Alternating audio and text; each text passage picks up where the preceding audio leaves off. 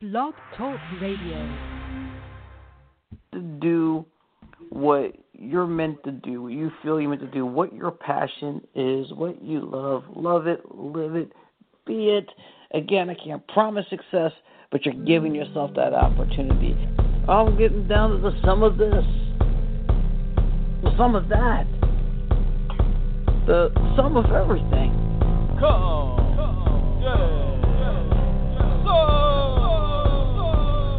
Wanted to play any other role, so I just took the voiceover. I got to do anything. I get to do blonde hair, blue eyed Barbie, and I get to do a Brazilian street fighter, and a Chinese empress, a black gangster. Like I get to do all that stuff, and no one really cares what I look like. How can you tell him that you're going to shit him, then hug him, and he can't say, you're dysfunctional, and then say, "Here's a mother son of hashtag."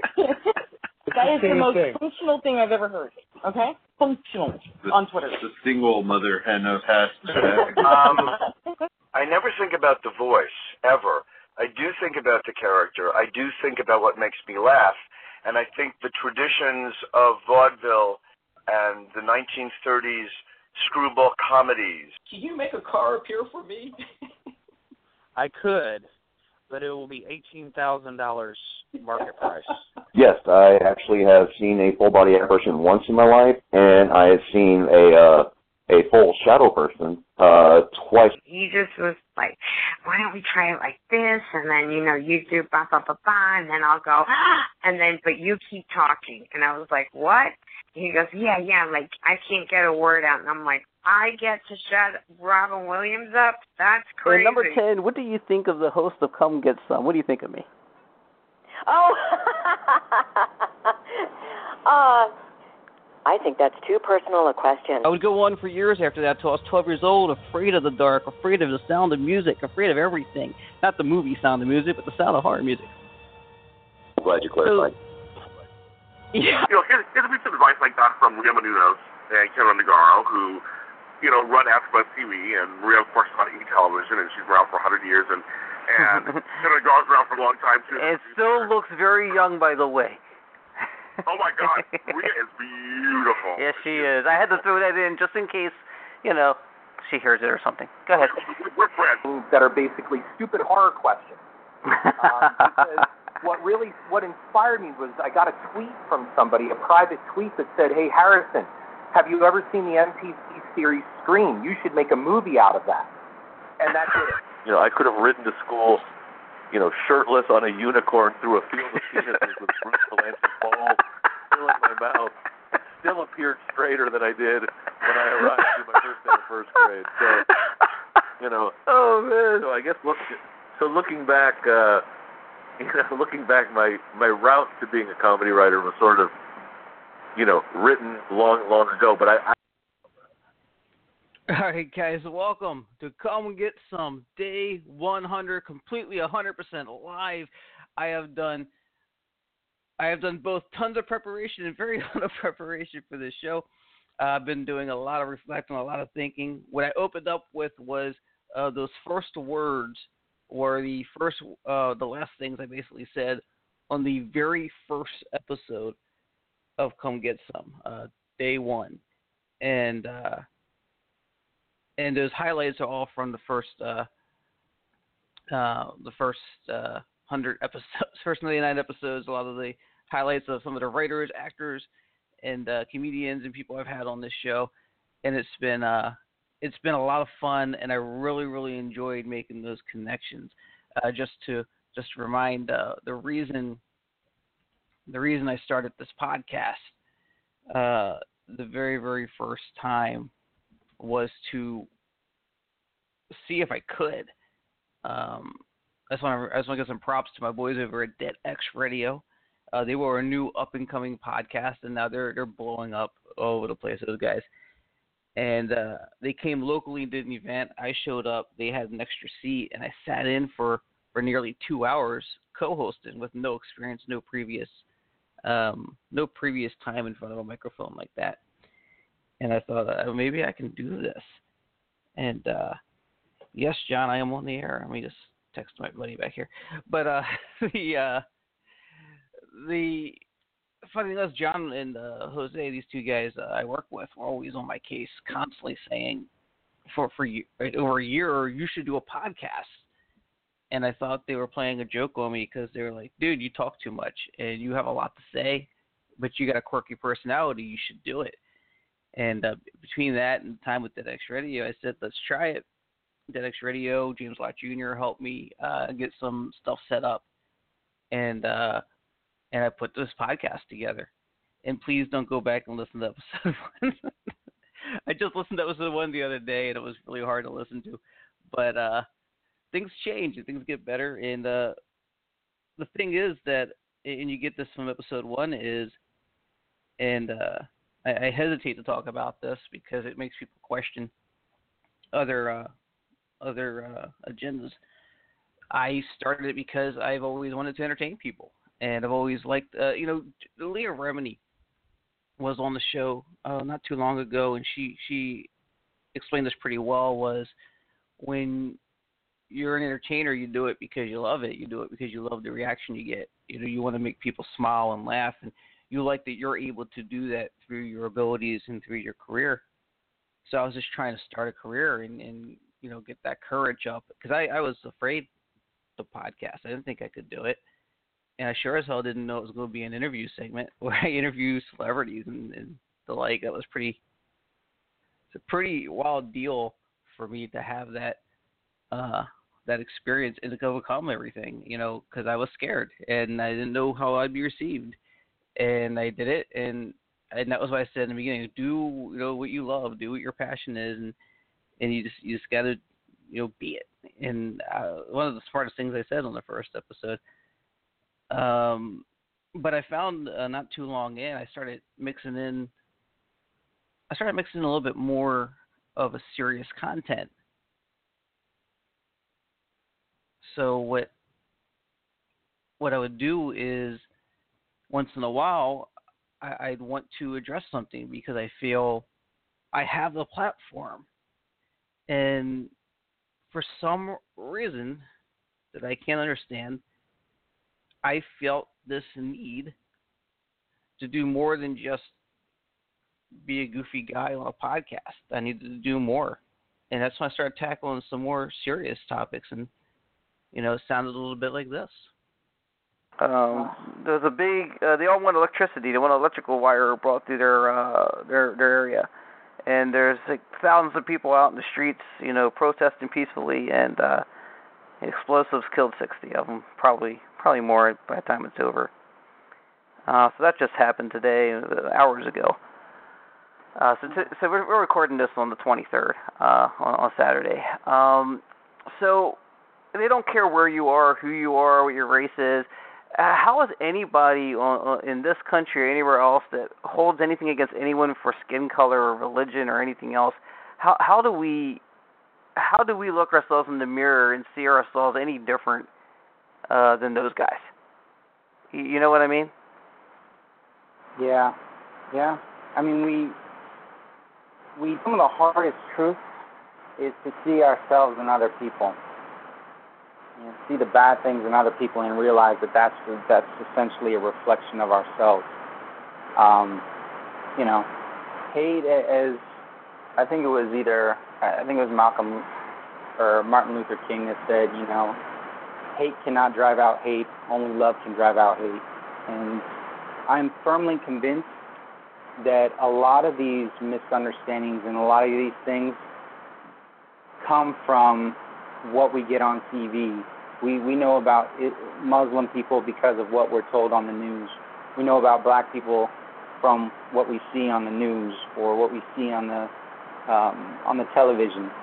But the truth is, until we have them over into our house, until we, really ask questions about their lives, and not just like, hey, how's it doing today, Bob? Or, whatever. That's when we're going to really kind of get into knowing them and understanding their frustrations and understanding where they come, and for them to understand where we are. Like you said, when you talk to some other, like, black people, sometimes they present it in a way that's really hard for us to understand, and it's easy for us to shut off. Like, oh, that's just an angry black guy. Something that you miss that's always there, and you don't notice it until you're able to have a clearer head about it, is there's already people there for you. There's already people who actually don't want to see you kill yourself or be in this state of mind. Yeah, and that's a difficult thing to come to terms with too, because when you're in that frame of mind, you basically feel useless. You feel like the planet would be better if you weren't on it, and that is not an easy thing to overcome. Situation. And I think. Good. I think with this, with my abuser too, I don't think that his goal was to kill me.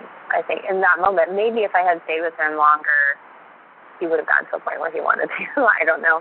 But his goal wasn't to kill me. His goal was to make me be quiet, to control me. That was his goal, to frighten me and control me, to be what he needed me to be. That was the goal, and that's the goal of a lot. Now, some of them, I mean, they all have different goals, but they all kind of come from the same place of needing to control their, quote, partner. Some of them more than others, you know. I've heard stories. He didn't want me dead. I've heard stories, several stories, like, you know, real stories, where the husband kills their wife, and the way it's explained in the end when they get caught is they didn't think that their wife was going to die. They didn't think their spouse was going to die. They were trying to scare them. Yeah. Exactly. Just trying to shut them up, like you said, just trying to stop what's happening, just to keep them at bay. And that whole choking thing, that whole suffocating thing, other than the lack of any movement whatsoever, there's no sign that you went too far until you've gone too far. So he didn't have to have intent for it to happen. So you did get lucky, and that is a concern, I think. I don't ever want to excuse that kind of thing. Yeah, I wasn't making a... No, I don't think you were. It's just, my point is that it could happen very easily because a lot of these people, especially if they're in a rage, they do know what they're doing, because if you think about these abusers, and it's the same thing with mine, they have a moment to pause before they act. And if you're in public with them, they won't do it. You know? If you're outside, if there are people around, they won't do it. So they do have the ability to pause. I remember once I was in the kitchen in the house that we were living in, and that kitchen had a window that was facing the street in a nice neighborhood, and people could walk by and drive by and see into the house if somebody's staring at the kitchen window or whatever. And I was standing at the kitchen window doing dishes or something, and we were fighting, and he got angry with me, and it was evening, so the light was on in there, and you can see inside. And before he threw me to the floor, he took the time to turn out the light first. So they know what they're doing, but at the same time, sometimes they don't know that they're going as far as they are. So, and it can happen so easily. So it's important to get out if you can, which there has to be a way. You have to have a plan in advance. All right, so that's what that sounds like. That's just a small sample of what happened as often in the middle of an interview, like with Heidi. That was Heidi Cox from Do You Darlings, the Stalking LeVar YouTube series. Check it out if you haven't. It's very funny, very smartly done. She talked about, in our interview about Stalking LeVar, about how creating that show saved her life, and this was her story, basically. And, of course, that was Jeff from Dead X Radio about suicide and how he overcame it. He gave some helpful advice, and I think I'm friends with some people online who may have benefited from that show. And, of course, talked a lot about racial imbalances, and homosexuality, bullying, terrorism. It's all come up. And when it does, you know, it's not fun material, but the fact that it's making a difference for someone, the fact that it means something, to me felt much stronger than the comedy material and the let's inspire you to get up and do your dream and live your dream and everything. And that was like the original concept. And you can see there was kind of a development here where I wanted to do more. And then Kathy Schenkelberg came along, and from that, after the first episode of Scientology and Aftermath with Amy Scobie, and with what also does to her online, smearing her name and everyone else's name, Come Get Some Extra was born. if you haven't been following my Scientology show in this material, you should really hear this. Here it is. Being forced to say these things. They all know it. Let me just tell you, they all know it. And I was when I first opened up the material, if someone reads, and I learned this very early on, OT3 was the wall of fire. If someone reads this material that aren't as advanced or ready to get this, they could die. They could seriously. I mean, I think Ron said he broke his back when he was researching OT3. I can't remember what tape. It's RG67 or something. Those tapes, I've heard them. A lot of things just, yeah. I mean, but the thing is I had gotten home from being on OT7, and a friend of mine was in my kitchen, and she said, hey, and she said, is it true that there's these body thetans and these alien life forms attached to your body, blah, blah, blah.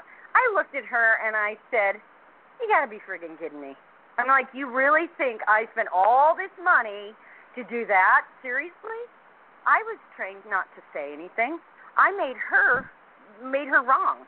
I basically made her go, what the heck? Come get some extra. If I speak for your followers, and I speak for your ex-followers, and I speak for the curious outsiders looking in, and you remain silent in the shadows and don't let your balls drop enough to come out and say something, then I say, who do you speak for, Mr. Miscavige? Anything on earth that says, don't listen to your mum and dad, don't talk to your mum and dad, that's bad. Run. Absolutely believes his own bullshit. Now, does that mean he believed it from day one? I don't know. Hubbard reveals to them that he is the Antichrist. Scientology has not helped you. You have helped yourself. Yes. I'm absolutely positive that happened because I was physically abused in Scientology. We're crossing the line into torture. Do you think there is a rape culture in Scientology? I think that there is a culture in Scientology that children are not children. So, yeah. I remember when he said that Tony Ortega would.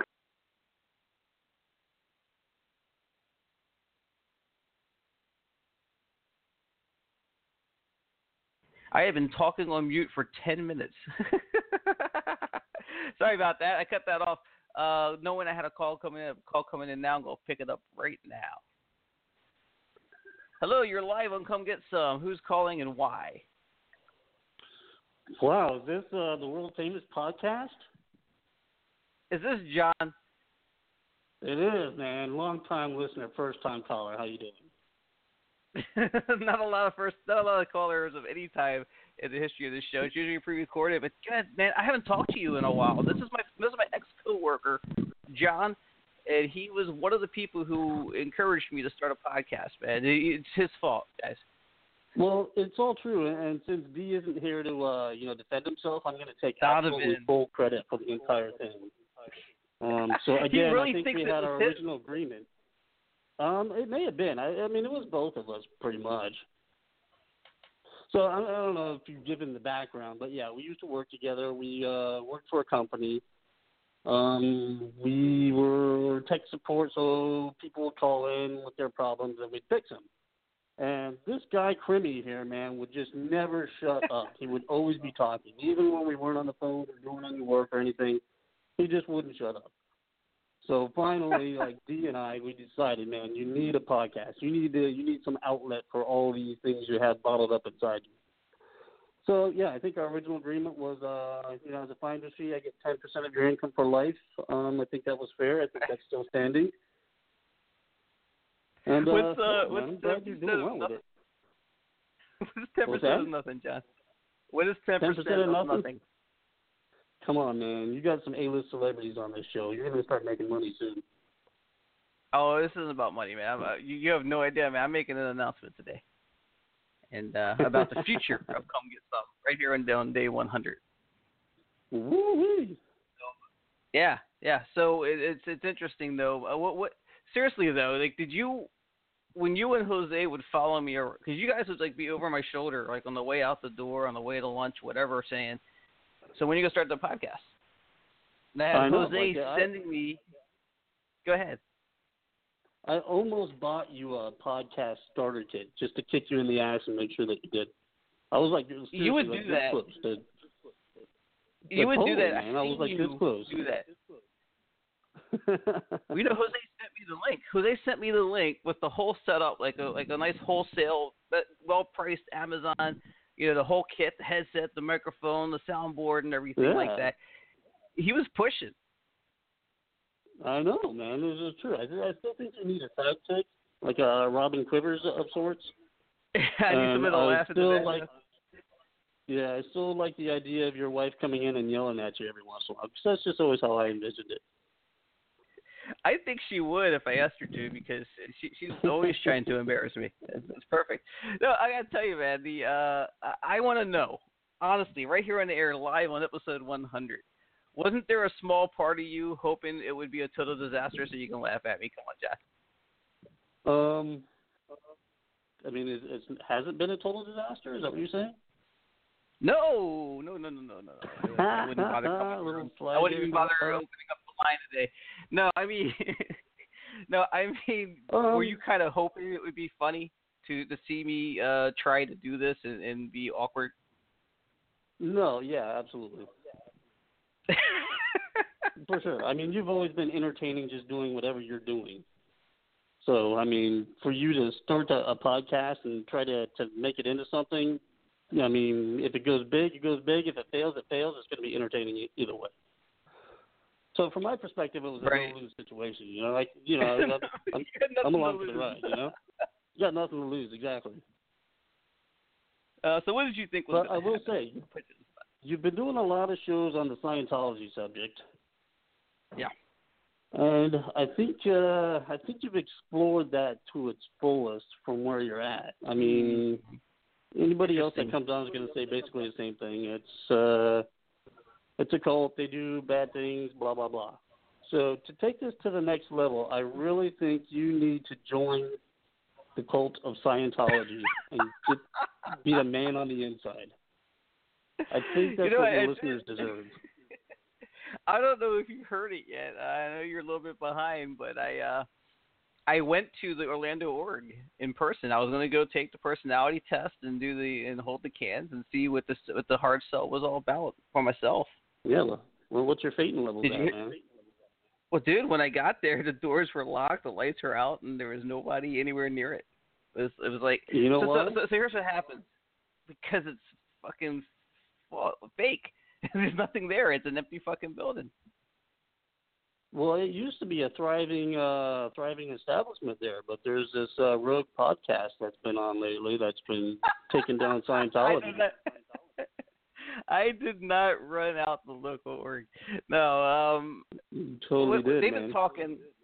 The guys, you know, in the know have been talking about this. You know, Tony Ortega and Mike Rinder and all them talk about how there's empty orgs all over the country. And it's supposed to represent like a certain number of practicing Scientologists in those cities. But I didn't go there to prove it was an empty org. I went there to take the personality test and hold the cans. So I ended up seeing the other side of it going, oh, my God, these doors. I was there for 15 minutes, like, you know, an hour after it opened, and there was nobody there. There's just nothing, nobody near it. It's a warehouse almost. So that was the experience there. So I tried. All right, well, you've beaten Scientology. Now what? Now what do you do? I've beaten Scientology. Yeah, you trying to tell me you won. It's so funny, John, because I talked yesterday about this, and I've been dealing with this all week in my mind about whether or not to stop doing my Scientology show. And you're kind of telling me to stop. Like I said, I've heard it. I don't think anybody that you're going to have on is going to give you too much of anything new. So I kind of filter through some of the Scientology episodes now. Okay. Honest feedback. Interesting. That's something to keep in mind. Honest feedback. No, you kind of threw me off, man. You kind of, you know. Yeah. Maybe altering my path. That's what I do. I'm trying to guide you to profitability here. I got a 10% stake in this thing, you know. Well, I'm not trying to be there's nothing profitable about this show, John. When's the last time I bought you lunch? It depends on you, dude. All right. I do think the Scientology material is important because it's not like there's a whole lot of resources. There's a lot more than there ever was, but it's not like there's a whole lot of people talking about it. You do realize why I talk about Scientology, right? Go ahead and say why. Okay. Basically, it's because, and I've told this before many times on the show, I don't think you really listen, and I'm really ashamed of you, John. But the subject of Scientology has come up in a big way multiple times over the years. I go back 10 years to when I first started realizing what it was. And I seen it pop, when South Park did their show. I've seen it pop and be a big buzz. And everyone's talking about it. Oh, my God, we got to take down this evil cult. And then it dies down. The buzz dies down. Going Clear comes out and it goes away. The buzz goes big and it goes away. The buzz is bigger than ever now with the Leah Remini show, with Scientology and the Aftermath. But I don't want to let that buzz die down. What's that? Plus your podcast is, really keeping it up there too. I hope so. I want to be able to. So what ends up happening, I end up getting involved, but what I've gotten to do is I've gotten to know these people, John. And I don't know about you, but a lot of people think of these people as silly people who got caught up in something that they can't imagine they'd ever be caught up in. I can't believe you're so stupid. And it's not like that. And there's a lot of people who were born into it, and there's a lot of different things. I do agree there's a certain level where you said everything, right? But there's a lot of different angles, some that haven't been explored or explored enough yet. And I do think when you gather these stories, like recently I've had people on, like Ann Krasinski and Glenda Smith, who haven't spoken before, okay? And they're speaking out. When people think about Scientology, they think about the same 4 or 5 people they've been seeing the last 10 years talk about it. Well, what I'm building up here, what Leah Remini is building up, what people on other podcasts or video shows are building up, are more voices of more people who never spoke out and more people being emboldened to talk. There's an importance to that Scientology show, John.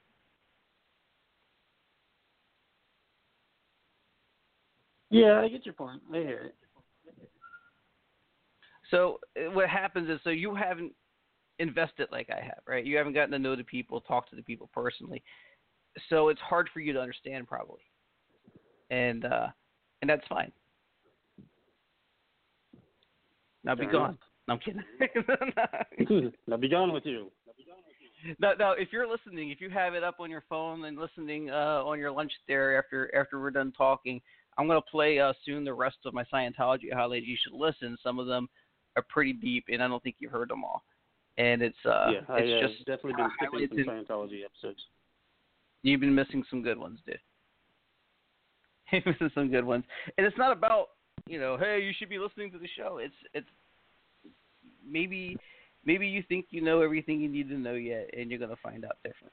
That's all. I should be talking to you more about this off the air because this is the reason I do the show or have done this show is people don't get it. You know. So I can be enlightened through your podcast, eh? Right. That's correct. Be enlightened, John. Be enlightened. Wow. Who knew? Such important things going on in your life, Jimmy. Yes. No, hey, listen, I am proud of you. I mean, you're getting some really good guests. And right. You started I've from been absolutely nothing. That is correct. That is correct. So I'm pretty impressed with how the show is going and the direction it's heading. All right. Absolutely. Thank you for saying so, and thank you for calling in. It's so awesome. For my 100th episode, how better can it get than one of the people who was your first encouragers and supporters on getting started on a podcast like this? Thank you. I know, awesome, man. I feel like I'm a founder in some sort of way. If there's ever any percentage to give, you get 10%, okay? Right here live on the air. Or light. Gotcha. All right. to hear our contract is intact. All right, John, I'm going to move along to another caller, man. Thank you so much for calling in, buddy. All right, Crimmy, we'll hang soon, man. All right, very good. All right, late. You're on the air on Come Get Some. Who's calling? Hey, my name's Jose. The studio? Jose, we were just talking about you. I was just talking to John. Really? Okay, so what were you guys talking about? He was telling me to stop talking about Scientology. Well, you're becoming a Scientology expert now. I mean, I'm starting to think yeah, that you got a might little be work. becoming one of them. See, this is what I'm talking about, man. First of all, Jose, thank you for calling in. Thank you for calling in. It means a lot that you called, buddy. You're, of course, the other half of Jose and John, or the threesome of Jose, John, and Donovan forcing me to do a podcast. Well, let's clarify that. We never had a threesome. Yeah, there was never a threesome. Maybe threesome for lunch, for break, whatever. But no. So I was asking John. Let me get your answer on this, man. When you and John were talking to me about starting a podcast, were you kind of hoping it would be a total disaster so you guys could laugh about it? Be honest. No, I mean, honestly, I was hoping. I didn't think you were actually going to do it, but I didn't think so either. Yeah, I didn't think you were going to do it, but I think you needed that push, and I'm happy to see that. Like, you already. What is this? Your 100th episode? Number 100. Number 100. I mean, look at that. I mean, just a few years ago, this is just like a dream. So I'm glad that we kind of like it all started as a joke, but we didn't think you were going to do it.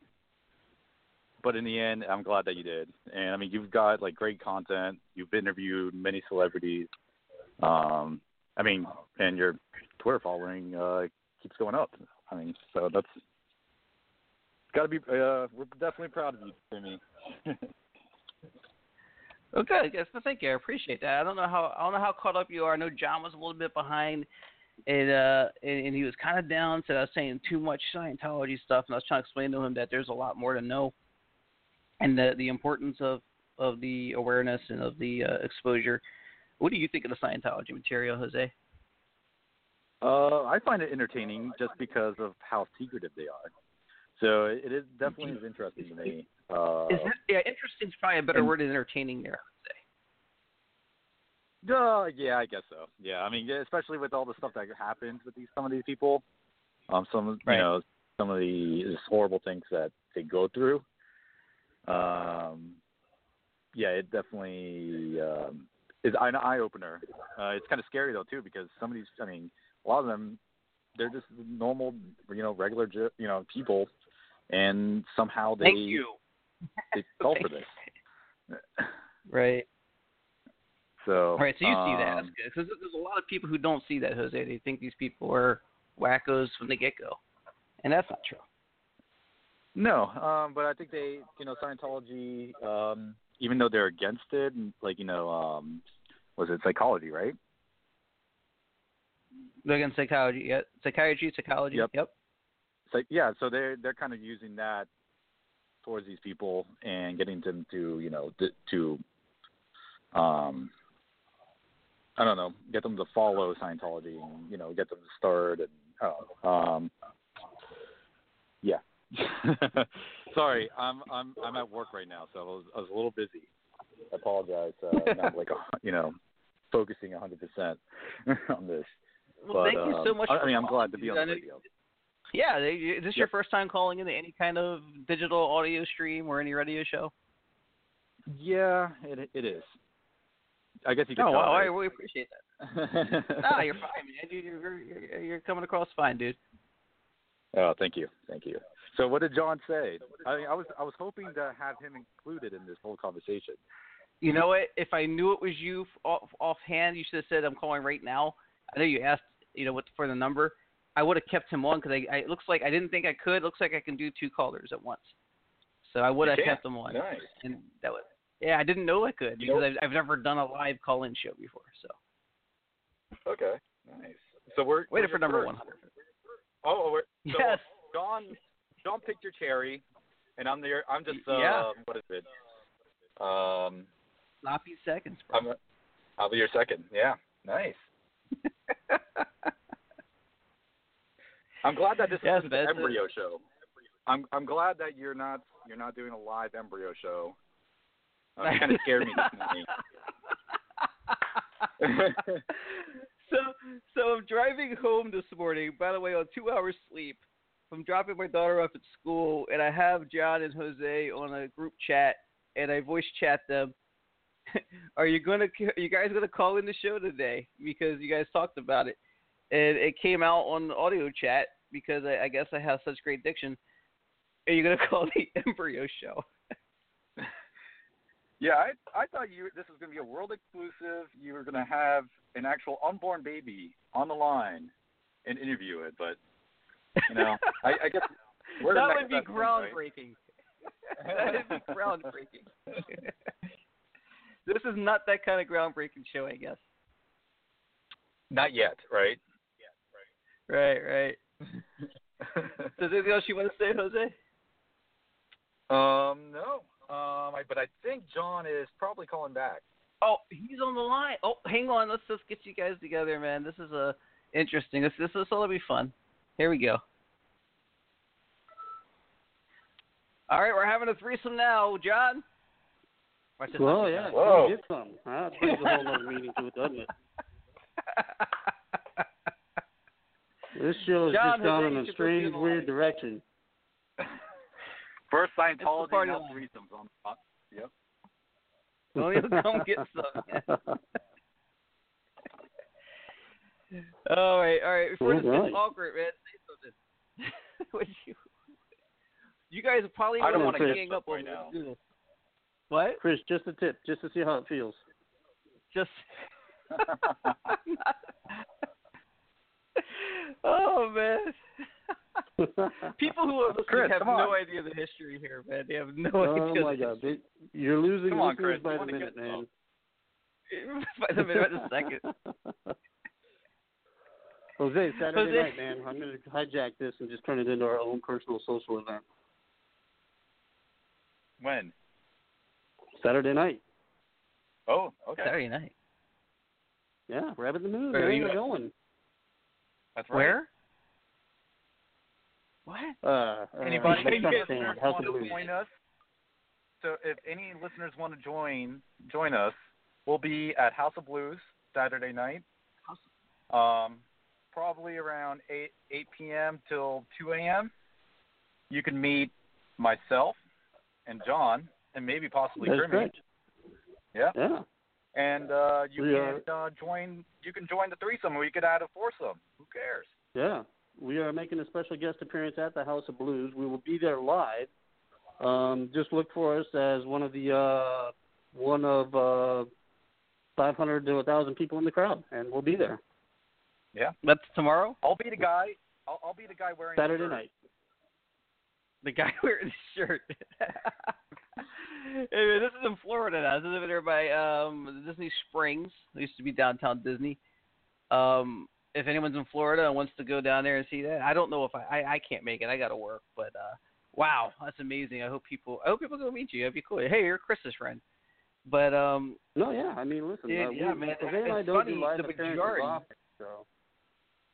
The majority of my audience, guys, is like California and England. California and England, eh? Yeah. They're not Canadian. That's my audience. There's some Canadians, a good amount of Canadians in there. That just picked up a good percentage there. Nice. So how many listeners are you at now? Oh, it varies. Right now, this very second, it's probably 2. But oh. What, Jose and I? My sister chimed in with the question. My sister wants to know how I came up with the name "Come Get Some." That's a good question because I didn't know what to call. I didn't know if I was going to pull the trigger and get the balls to do a podcast. And I was sitting at home and I was coming up with this wordplay, and I was like, come get to the sum of all things. Because so here's the thing. I have very good friends in podcasting, the DeadX Radio guys, Jeff, Chance, Pat, and John, and then there's James Lott Jr. from AfterBuzz TV, and they were always telling me, pick something that's your passion, pick something that means something to you, and go with that. And I didn't have a specific thing because I'm passionate about a lot of things. So I was like, well, I'll just get to the sum of all things, and it may work, and it kind of worked. I got lucky, got some pretty good bookings, got some pretty good guests. But yeah, that's how I came up with Come Get Some. I just figured, change the word, the spelling of the word some, and use the sum symbol, and that's how I came up with the name. And in fact, funny thing, when GK Bowes agreed, she was my first interview, voice actress GK. I asked her to come on my show. I said, look, I'm starting a show sometime in a couple months. I don't know when or what it's called. Do you want to come on it? And she said yes. So that's how it all started. Yeah, and then my question is, how are you able to always constantly have this content and like you're always interviewing people? It's hard. How does someone get started like that?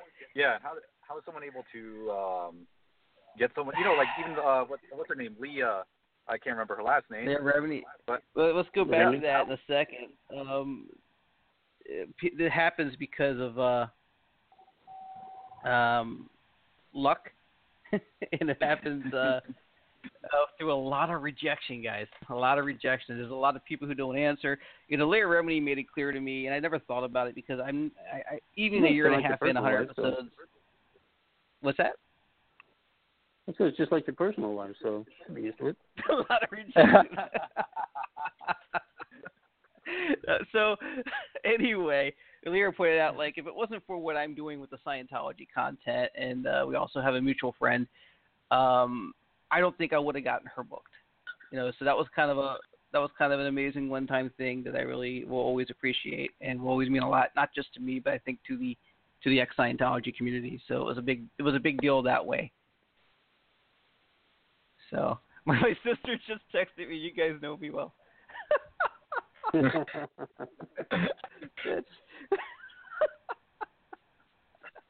Well, so when you have the past that we have in that crappy job that we were doing, misery loves company. So, I mean, all we did was just kind of rip on each other all day, Yes.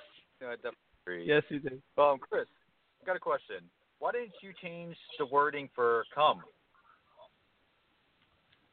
Are you trying to be funny? I don't want to crush you in here. People play with that a lot. But it's a much more innocent name than that. Much more. Okay. I've had less innocent shows where I've gone explicit content, and this will probably be explicit content. But no, it hasn't. Okay.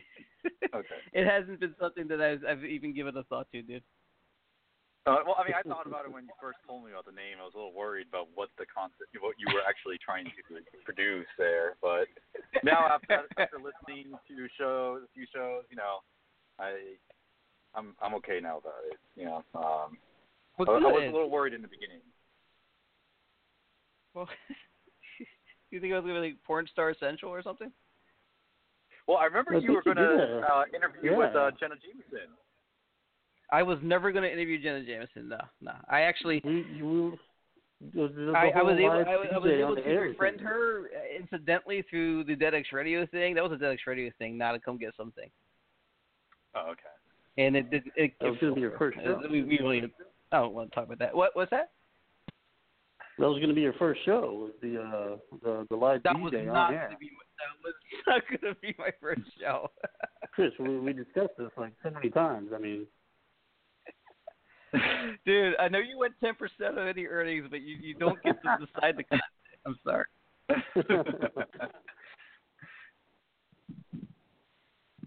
All right, man. I'm going to let you guys go. I got to move on to other callers, but it's just a funny thing to hear myself say. So I do appreciate you guys calling in. It means a lot. No problem. Thank you for having us on. Absolutely, man. Take care. We'll talk later. All right. See you. Hello, you're on Come Get Some Live. Who am I talking to? Hi, Chris. It's Glenda. Glenda, thank you for calling. It's so awesome that you called in. Can you hear me? I hear you clear as can be. Absolutely clear. Fabulous. Wow. So this is quite strange. Glenda Smith. Is it strange?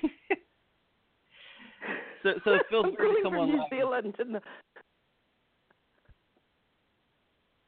Yeah, you called me from New Zealand. You're actually my most recent guest. Actually, I talked to you yesterday on the air. At least your first half of your interview was aired yesterday. So it is kind of like a weird thing here where, like, we don't have the second part yet, but we're still talking to you. How are you doing? I'm doing great, thank you. Yeah, really well. I've been listening to you and the other guys talking, and it's like, yeah, interesting. Interesting. So it's kind of fun in the way that we all know each other, but it's kind of like almost exclusive to everybody else because we know each other. So it was a little bit awkward, I think, for some of the listeners maybe. But yeah, they're fun guys. They're fun guys. So what time is it over there in New Zealand? It's 10 to 5 in the morning. Oh my God! And you woke up just to call in here? Yes, I did actually, because it mattered. Because it matters. I love that. Thank you, Glenda. I really appreciate it. Yeah. Now, just on the subject of the content of your podcast and how you've moved more and more into interviewing former Scientologists, and I think that it is very relative to not just Scientology, you know.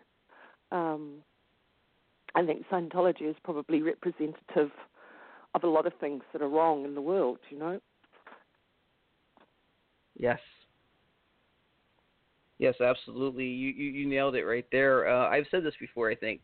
When I started getting into, because I talked earlier about how I started getting into more serious content, it seemed to be more important to me to talk about the more serious content, terror, extremism, and bullying, and all these things, abuse.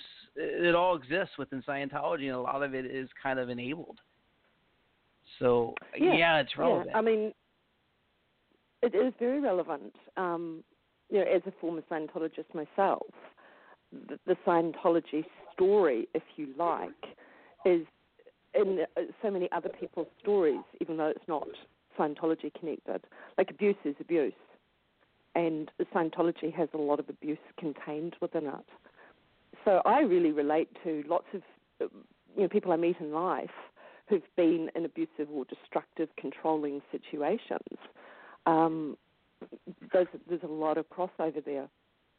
Even though Scientology has its own distinct, unique methods of controlling people and the abuse that it cleverly dishes out, it's not a unique thing in life, unfortunately. I couldn't agree more, Glenda. I really appreciate you saying that. And,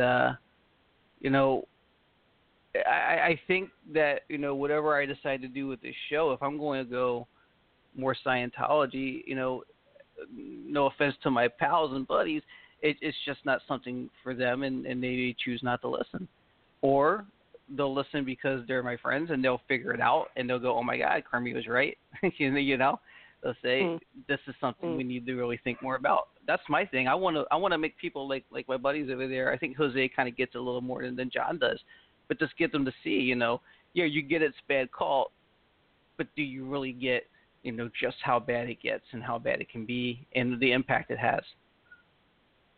I think one of the things that I personally had to really come to terms with, I think the hard thing when you've been in a destructive group or a destructive relationship, personal relationship, is actually facing that this stuff goes on.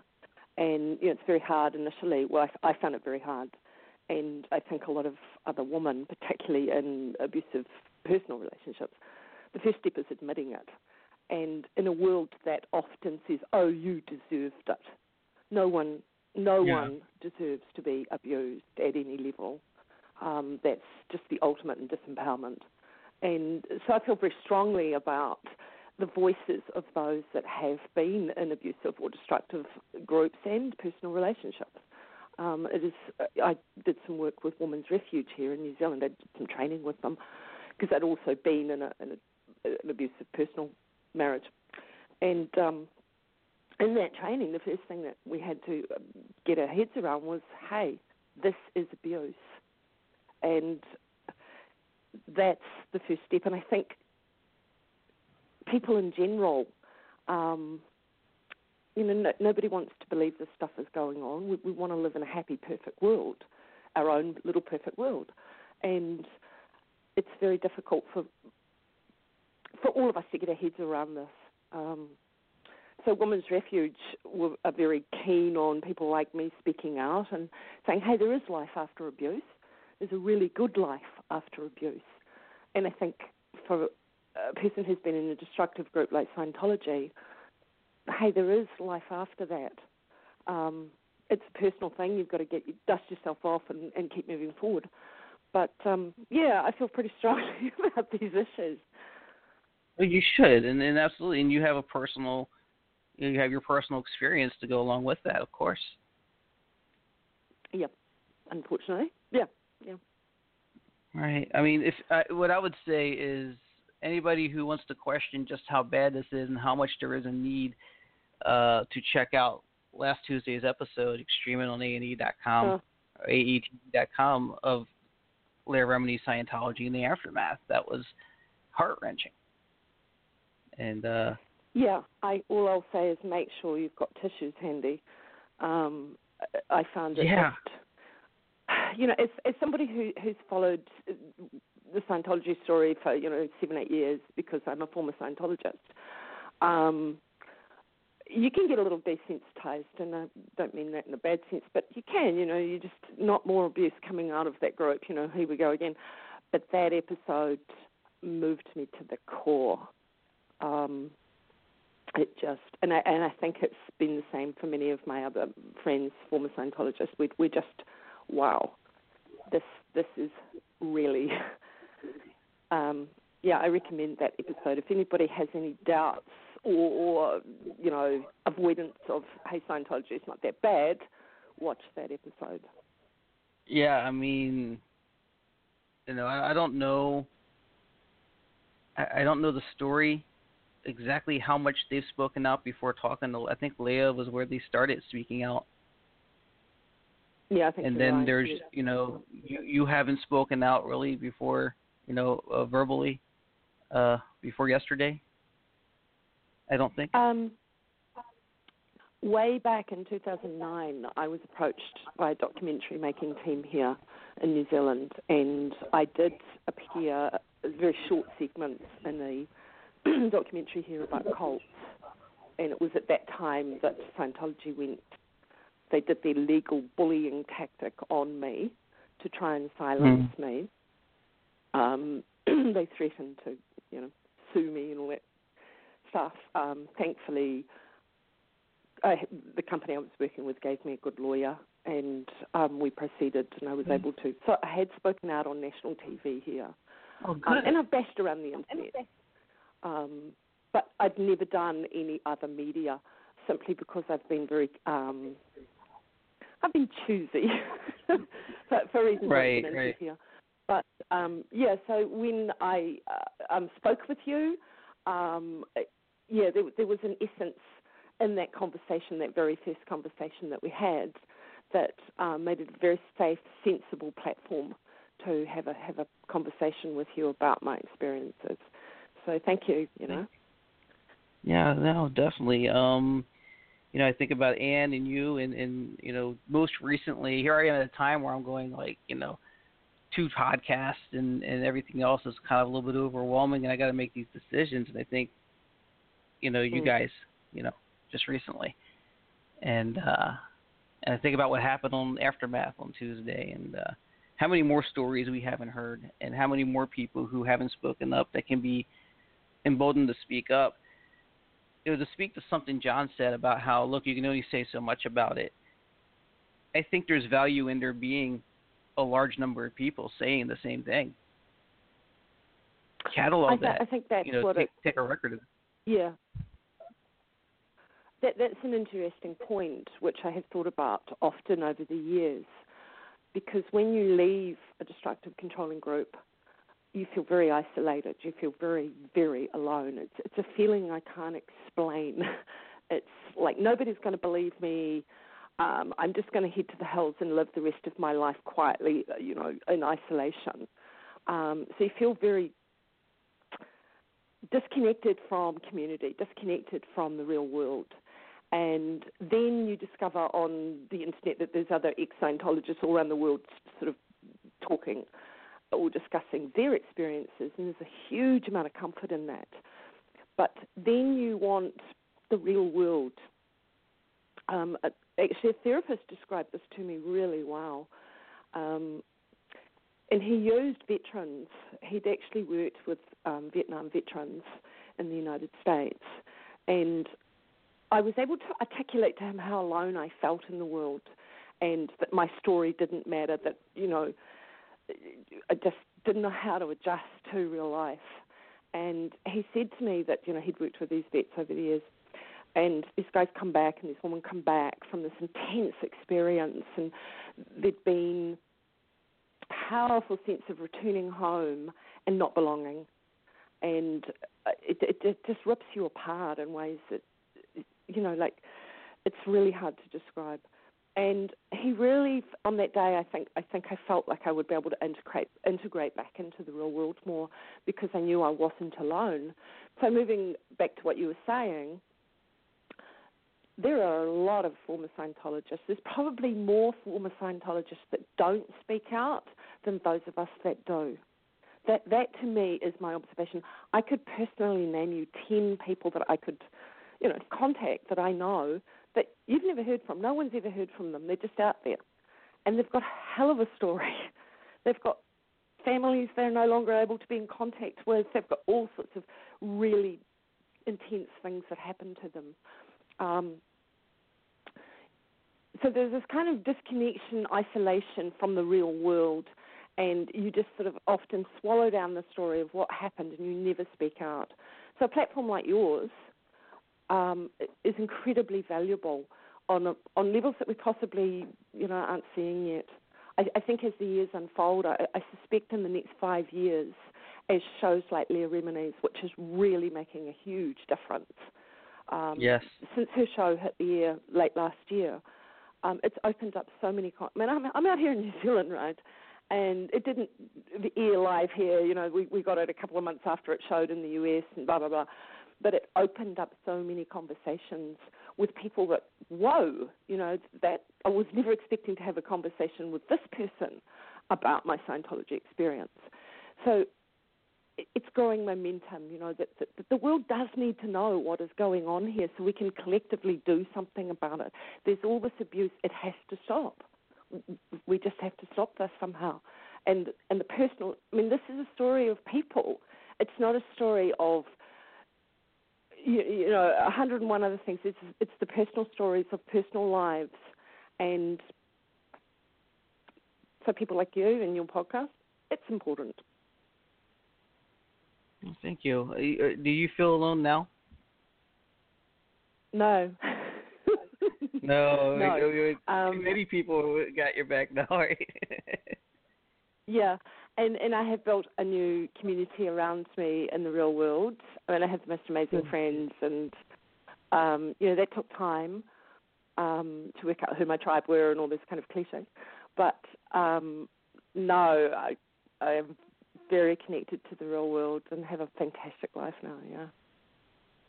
I'm happy to hear that. I don't think we actually touched on that in the interview. That's good. That's really good.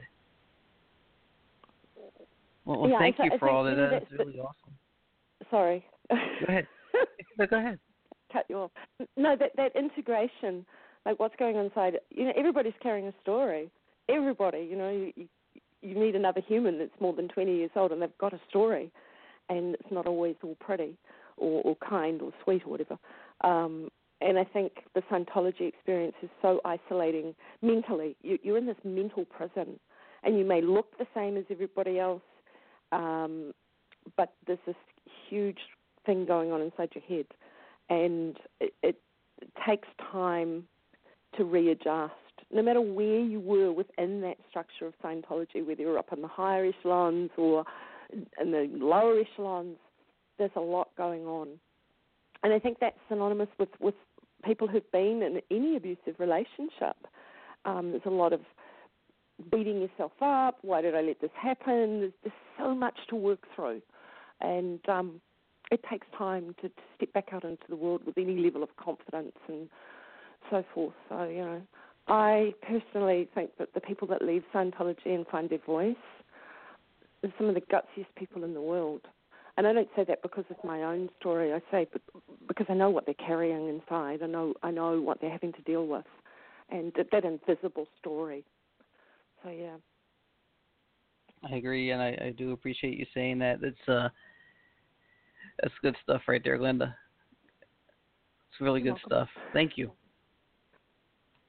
Can Thank I sleep you. now? You say so many, huh? Can you sleep now? Yeah. Can I go you to say sleep so many now? things that need to be said. Yeah, you can go to sleep. Thank you so much for calling in, and I really appreciate it. You're so well spoken. You have a good rest, okay? Thank you, and thank you for all you do. I appreciate it. You take care. All right. Take care. Bye. That was Glenda Smith. You'll hear part 2 of her show no matter what happens. You'll hear part 2 of her show Friday next week. Amazing lady. Became a big fan of hers real quick. So since we've been talking about that, let's go ahead and let's revisit some of the impact of the interviews. I didn't get to cover everybody in my highlights. Donna Hare, the UFO experiencer from NASA, who was also there for Apollo 13. Brian Smith, who was hilarious a couple weeks ago, buddy of mine, must be the Meds on Twitter. A few other people I didn't get to mention, but and also same thing's going to happen with the Scientology. I didn't get Tony in there, Aaron, and Aaron and I had a great conversation. Of course, same thing with Chris Shelton. Didn't get all of them, Lynn. I wish I could get everybody in the highlights, but here's what I have for you guys to listen to. Being forced to say these things. They all know it. Let me just tell you, they all know it. And I was when I first opened up the material, if someone reads, and I learned this very early on. Sorry guys, I don't have a way of playing it where I left off. I thought I could, so you're gonna have to listen to that again. Sorry about that. Being forced to say these things. They all know it. Let me just tell you, they all know it. And I was when I first opened up the material, if someone reads, and I learned this very early on, OT3 was the wall of fire. If someone reads this material that aren't as advanced or ready to get this, they could die. They could seriously. I mean, I think Ron said he broke his back when he was researching OT3. I can't remember what tape. It's RG67 or something. Those tapes, I've heard them. A lot of things just, yeah. I mean, but the thing is I had gotten home from being on OT7, and a friend of mine was in my kitchen, and she said, hey, and she said, is it true that there's these body thetans and these alien life forms attached to your body, blah, blah, blah? I looked at her, and I said, you got to be friggin' kidding me. I'm like, you really think I spent all this money to do that? Seriously? I was trained not to say anything. I made her wrong. I basically made her go, what the heck? Come get some extra. If I speak for your followers, and I speak for your ex-followers, and I speak for the curious outsiders looking in, and you remain silent in the shadows and don't let your balls drop enough to come out and say something, then I say, who do you speak for, Mr. Miscavige? Anything on earth that says, don't listen to your mum and dad, don't talk to your mum and dad, that's bad. Yep. Run. Absolutely believed his own bullshit. Now, does that mean he believed it from day one? I don't know. Hubbard reveals to them that he is the Antichrist. Scientology has not helped you. You have helped yourself. Yes, I'm absolutely positive that happened because I was physically abused in Scientology. We're crossing the line into torture. Do you think there is a rape culture in Scientology? I think that there is a culture in Scientology that children are not children. So, yeah. I remember when he said that Tony Ortega would rue the day that he fair game Monique. I mean, I really didn't even know that he was lashing out at other people. But the last time I talked to Marty was a text, probably like 6 months ago, just saying, hey, Marty, I don't know why you won't talk to me. He just said, Bert, just let it go. That's all he said, Bert, just let it go. You know what I'm saying? But I'm a videographer. You know, it'd be like a news reporter getting taken up by a spaceship and being put down back on Earth. Is he going to report on it? Yeah. Nothing happened. You know what I'm saying? Yeah. But I mean, I honestly, I guess I was pretty much shocked when I found out that they had dropped the lawsuit because I really put my ass on the line. All these terms that you're becoming familiar with, and hopefully now the population is becoming familiar with through shows like Leah's. And they're no fun to deal with, but they just love to bully, and it had the opposite effect on me that I think they were expecting. Of course, it scared me, which probably gave them great satisfaction, but I don't like bullies, and so it made me dig my heels in. And I thought, if they can do that to me, they're doing that to a lot of people, and so I need to be a resource out there for people who are dealing with this. They made you stronger with it, absolutely. I definitely see where you're coming from. Like, I was never going to do a Friday show on Scientology. I was never going to have Rachel Bernstein on my podcast. It was never a thought. and then I saw what they were doing, and you're like, you know what? It's not, as I said this before the show, it wasn't Leah Remini or Alex Gibney or Lawrence Wright or Mike Rinder that made me want to come after you guys. It was you guys. It was their actual actions that motivate you to want to help people and get the voices out there. Now, along the lines of what I started with when they attack psychiatry, there's also the, I don't know if you know, I have had some interactions with somebody who has been speaking on behalf of the CCHR, Citizens Commission on Human Rights, which is so ironically titled. Sounds so great in title and name. One of the things that and I just promised someone I'd bring up these concerns, so I just want to get your thoughts on these things. There's a huge claim. Now, in my research, and I admit I'm not the greatest researcher, I'm pretty good, but in my research I can't find any official, reliable news source that says this, but you can find lots of people saying in relation to Scientology, in relation to other fanaticists against psychiatry that like 90% of mass murderers were on antidepressants when they killed everybody. And you laugh, right? You're a professional licensed therapist, and you find that funny because it's kind of a silly thought, right? It's a ridiculous claim. Basis of, I'm guessing, all the people who've disconnected, all the people's family members. Yeah. It is a representation for all the thousands of families that have been broken up by Scientology. Originally, when we were doing the billboard, my wife and I, it was for our kids. We had, some pictures of our kids. We were going to do we had no other way of getting a hold of them. We tried for some years phoning, going down there. If we went down to their building, security would say, you're not welcome here. They wouldn't allow any message through, whether it was written, phone, or anything. So we decided to do a billboard, and we originally were going to do it for our two kids who are both in the Sea Organization. One of them works for the Author Services, which is their L. Ron Hubbard fiction books. The other, our son, works for Celebrity Center in Los Angeles, and they've both been in the Sea Org for about 20 years or more now. But we haven't seen them for at least, our son for about 3 years, and our daughter longer than that. So anyway, we were putting up the billboard, and we didn't have enough ourselves to pay for it, so we set up a GoFundMe account. And then we started to get all these messages from people along with donations about how their family was broken up by Scientology, and hadn't seen my son in 23 years. A 10-year-old girl sent $5 because she lost her sister to Scientology disconnection. I mean, the stories were just so sad that we decided to change it up and make it for all the families who have lost, friends, relatives to Scientology disconnection. David, does David ever feel guilty about the knowledge report? Yeah, and there's a few things he feels really bad about, but mainly, I think if he could do it over again, he would just support me from the beginning. Do you use it against him? Sam. Do you use it against him in arguments? Not yet. I'm saving it.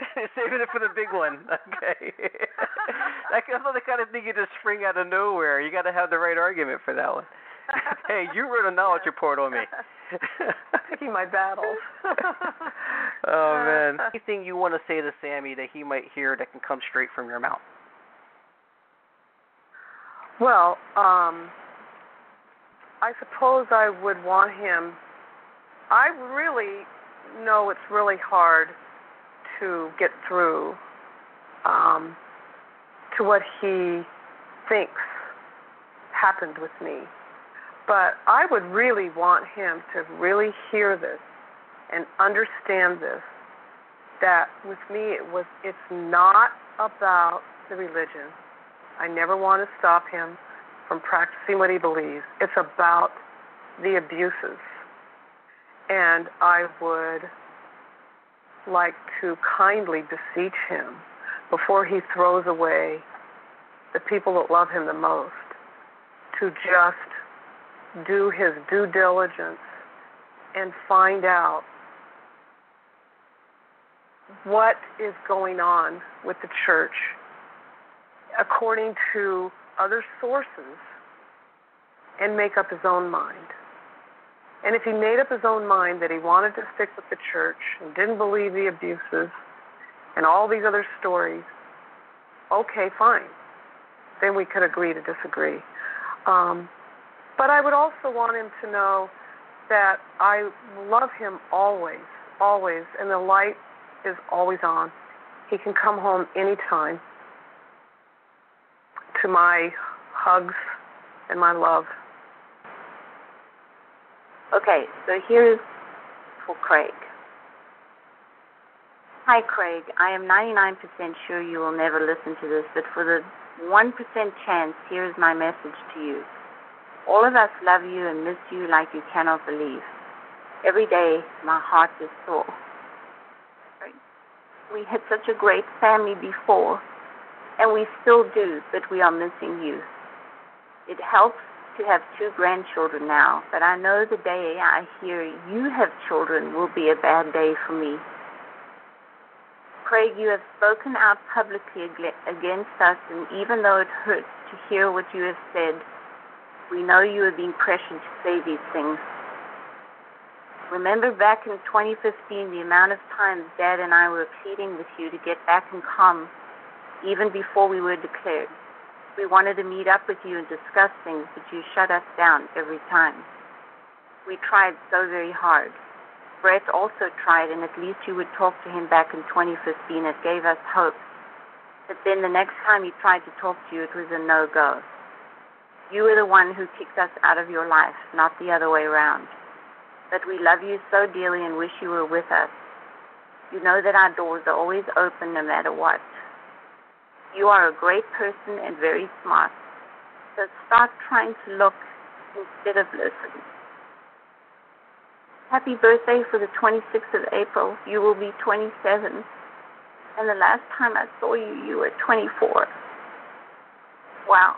Sometimes it's so unreal to me. Love you from here to infinity. Wow. Sorry. No, you're fine. One thing that's always been clear to me through talking to Lori Hodgins, I didn't get her on the air yet, but I've talked to Lori and Mary Kahn and others in your situation, is that it was never your choice to do that. It was never your choice to be disconnected, and that's the big difference. And that's where you have to start looking up overhead and say, who are these people telling me to do this and why? And that's really important. I do hope that 1% gets through. I hope somehow, some way, enough people forward this podcast and get it around so it falls into the hands of Craig and the rest of your family members. I hope so too. Let's be clear about this. Scientology says it's a religion. You walk into a church and they'll say, honor Jesus. You walk into a mosque and they'll say, follow the prophet. You walk into a synagogue and they'll say, don't eat bacon sandwiches and marry a nice Jewish girl. Right. I'm not an expert on any religion, and in particular Judaism, but you get the joke.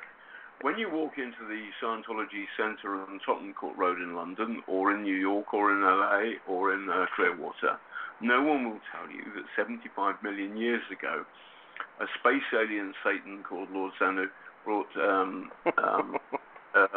space aliens to the planet Earth and blew them up with hydrogen bombs in volcanoes. And the remains of these pesky dead space alien souls have stuck to us and caused chaos and madness and war and inhumanity. And only Scientology can clear you of this space alien dead soul affliction. If I tell anyone this, I may well kill myself because it's too powerful a secret, and I may well kill the listener. Mm-hmm. I am living proof that Scientology is, in an English phrase, a load of old bollocks. The moment that I laid eyes on my son, we locked eyes, I had like my whole life flash before my eyes, just everything. And in that moment, I realized how much my mother loved me. Like I had never really known how much until that exact moment. And I just started crying, and I felt so much love for someone that I had never, I'd been in love a few times, and I had never felt this type of love for another human. And that on its own, that connection that immediately happened with my son was something that was so important that no matter what was happening in my mind, I was like, no. Like, I just go away from me, bad thoughts. I have this baby, and he needs me, and I have to, like, be present for him. And so because of him, I know that I'm here today to talk to you. And if I hadn't had him, I don't know, honestly. I can't imagine the scenario where I would still be here. You tried to end your life while you're in Scientology because you felt like there was no other place to go, and that you were the dirtiest, the lowest of the dirt, and that stayed with you so long that it took until the birth of your son to give up those thoughts. Is that what you were saying? Yeah. Basically, it took that was 3 years of time in between those two things. I think we've spoken about this before, and I'm so adamant about this. I will not let Scientology define who I am. I'm going to sit there and take what I went through to better the person that I am, because I can't regret everything that happened to me. That's not a good way to live.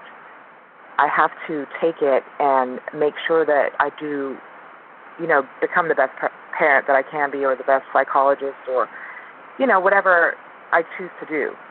But I will never let Scientology define me.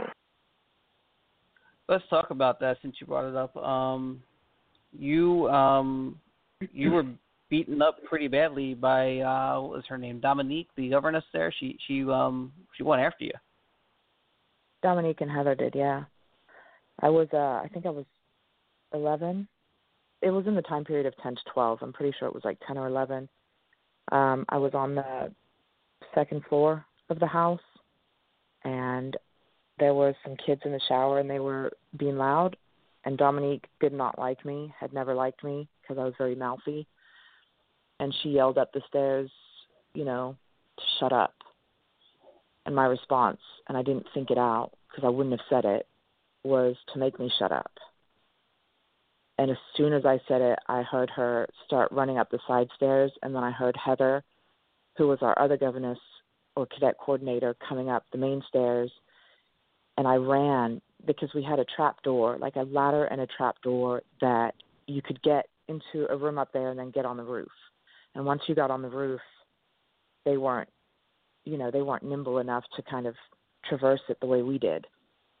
And the trap door was locked. So they pulled me off the ladder, and, they got me in a corner and were punching and kicking me. And then after that, they dragged me through the house by my hair. The main stairs were like 40 steps. And Dominique threw me down head first. And I either dislocated or popped my shoulder out. I messed up my knee. I still can't hear right in one of my ears. And then after that, they threw me outside the house. It was really cold. And they locked all the doors. so that I couldn't get in. So you were locked outside. How long were you outside for? I was outside for a few hours until people started coming. And I went and got in the laundry room, and I just got into a dryer. Just hid. I was in bare feet. It was freezing. And to this day, I still have panic attacks if I get too cold. Is that the worst beating they ever gave a kid there at Stonelance? I think so. I ask you that when I'm watching Aftermath through season 1, I've seen the look on your face. Yeah. You know, I don't care that you're an actress. These are legitimate looks of shock and amazement. You're still shocked by these stories. Still shocked. Still shocked. Because remember, the enemies of the church, in my view, were not people like me, not people like my mother or Mary Kahn or Amy Scobie or Melissa's of the world. You know what I'm saying? We never thought like that it was talking about people like us. It was these bad demon people. Yeah. It was demon people who didn't want good things in the world, who didn't want peace, who didn't want harmony, who didn't want people to be off drugs, who didn't want to save people's marriages. You know, these are the people that I thought were the evil ones we were talking about in these policies of attack and never defend. Right? Right. That's the church policy, is attack and never defend. And so yes, I'm still shocked by it. I'm still shocked by the evil. Yes, even to this day. When I see a video of a former friend or family member, I'm like, this is pure evil at work. This is what you're doing with your time?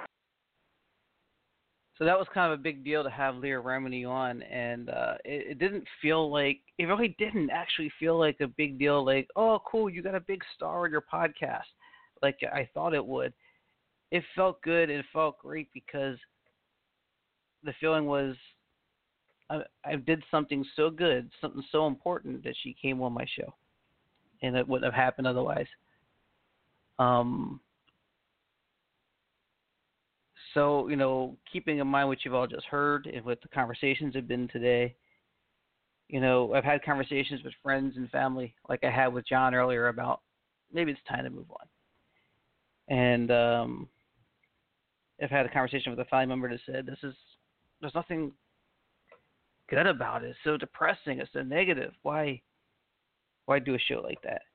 But I don't think it's negative. I think it's helping people. I think it's making people empowered, and it's getting voices out, and it's giving people a chance to bring families together, or to at least find justice of some kind, and at the very least some kind of closure. So as of Tuesday afternoon, this is Tuesday now, I decided that I was going to put this entire show, Come Get Some and Come Get Some Extra, on hiatus indefinitely until I figure this shit out. And maybe do my regular show, go back to maybe get set up with the right people and try to get do better booking of celebrities or something. Push what I originally started this podcast for. And then I watched Scientology in the Aftermath on Tuesday. And much like when Amy Scobie was on the season before, and watching that, my mind just starts spinning. How can I stop? How can I stop? So that very night, a few hours after watching the show, I talked to a buddy of mine that's known me for like 12 years, and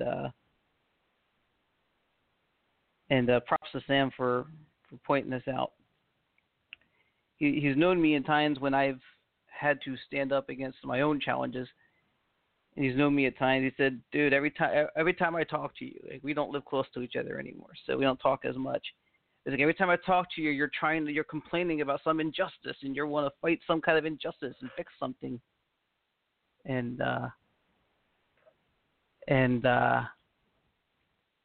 he was right. He says, maybe, and this part was hard to hear at 43 years old. But he's like, maybe you were supposed to be doing something else. I don't know. I still have my career goals and plans, but he's right. He's right. I had a friend tell me recently, if you're feeling overwhelmed by this topic, if you feel like you shouldn't be doing it, then you shouldn't be doing it. Run. Who doesn't have to do it? Who wants to be involved in this shit? That's what they said. And knowing the people I know and hearing the things I hear, I said this last week, seeing Aftermath on Tuesday. And I know nobody's wired the same, right? No two people are wired alike. This is how I'm wired. I don't see how any decent human being can see what's happening and have this platform and not want to do something about it. So here's what's going to happen. Come Get Some and Come Get Some Extra is definitely going on hiatus. Next week, Thursday, you'll hear from Terry Evans. He's a cyber sleuth investigator. I think there's a lot of friends I have in social media who will benefit or will appreciate that interview. He's a great guy. He's got a lot of great information on cyber attacks and getting fleeced online and scammed. And then on Friday of next week, of course, Glenda Part 2. But when it comes back, which won't be too long, I'm not going to wait very long. I got some things to sort out, some things to figure out. But this is a Scientology show. This is an anti-Scientology show. An anti-abuse show, anti-anything that's hurting anybody's show. It's not my career. It's not my career path. It's not something I make money doing, and it's not my job. And after Scientology goes down and there's nothing left to talk about, I'll move on to the next whatever it is because this is what I do. And I don't do it for any other reason except because this is who I am. And when it comes back, it's going to be only Scientology for now. It's going to be only Come Get Some Extra. I already have a bucket list interview booked for September. Fuck it, man. I'm not going anywhere. Not into these assholes. Fucking go down. There's more stories to tell. There's more people. There's more people to tell their stories, and there's so much more to be done, and it's not done yet. So there you have it. That's all I got for today. Thank you for joining me for 100 episodes, or for the very least, thank you for joining me for the 100th episode. And I appreciate all the support I've ever had, every listener. If you're a listener who only cared about the old content before Scientology, I'm sorry. Give this a try. Maybe you'll appreciate it. But for now, stay connected, and that about sums it up. I speak for your followers, and I speak for your ex-followers, and I speak for the curious outsiders looking in. If you remain silent in the shadows and don't let your balls drop enough to come out and say something, then I say, who do you speak for, Mr. Miscavige? Anything on earth that says, don't listen to your mum and dad, don't talk to your mum and dad, that's bad. Yep. Run. Absolutely believes his own bullshit. Now, does that mean he believed it from day one? I don't know. Hubbard reveals to them that he is the Antichrist. Scientology has not helped you. You have helped yourself. Yes, I'm absolutely positive that happened because I was physically abused in Scientology. We're crossing the line into torture. Do you think there is a rape culture in Scientology? I think that there is a culture in Scientology that children are not children. So, yeah.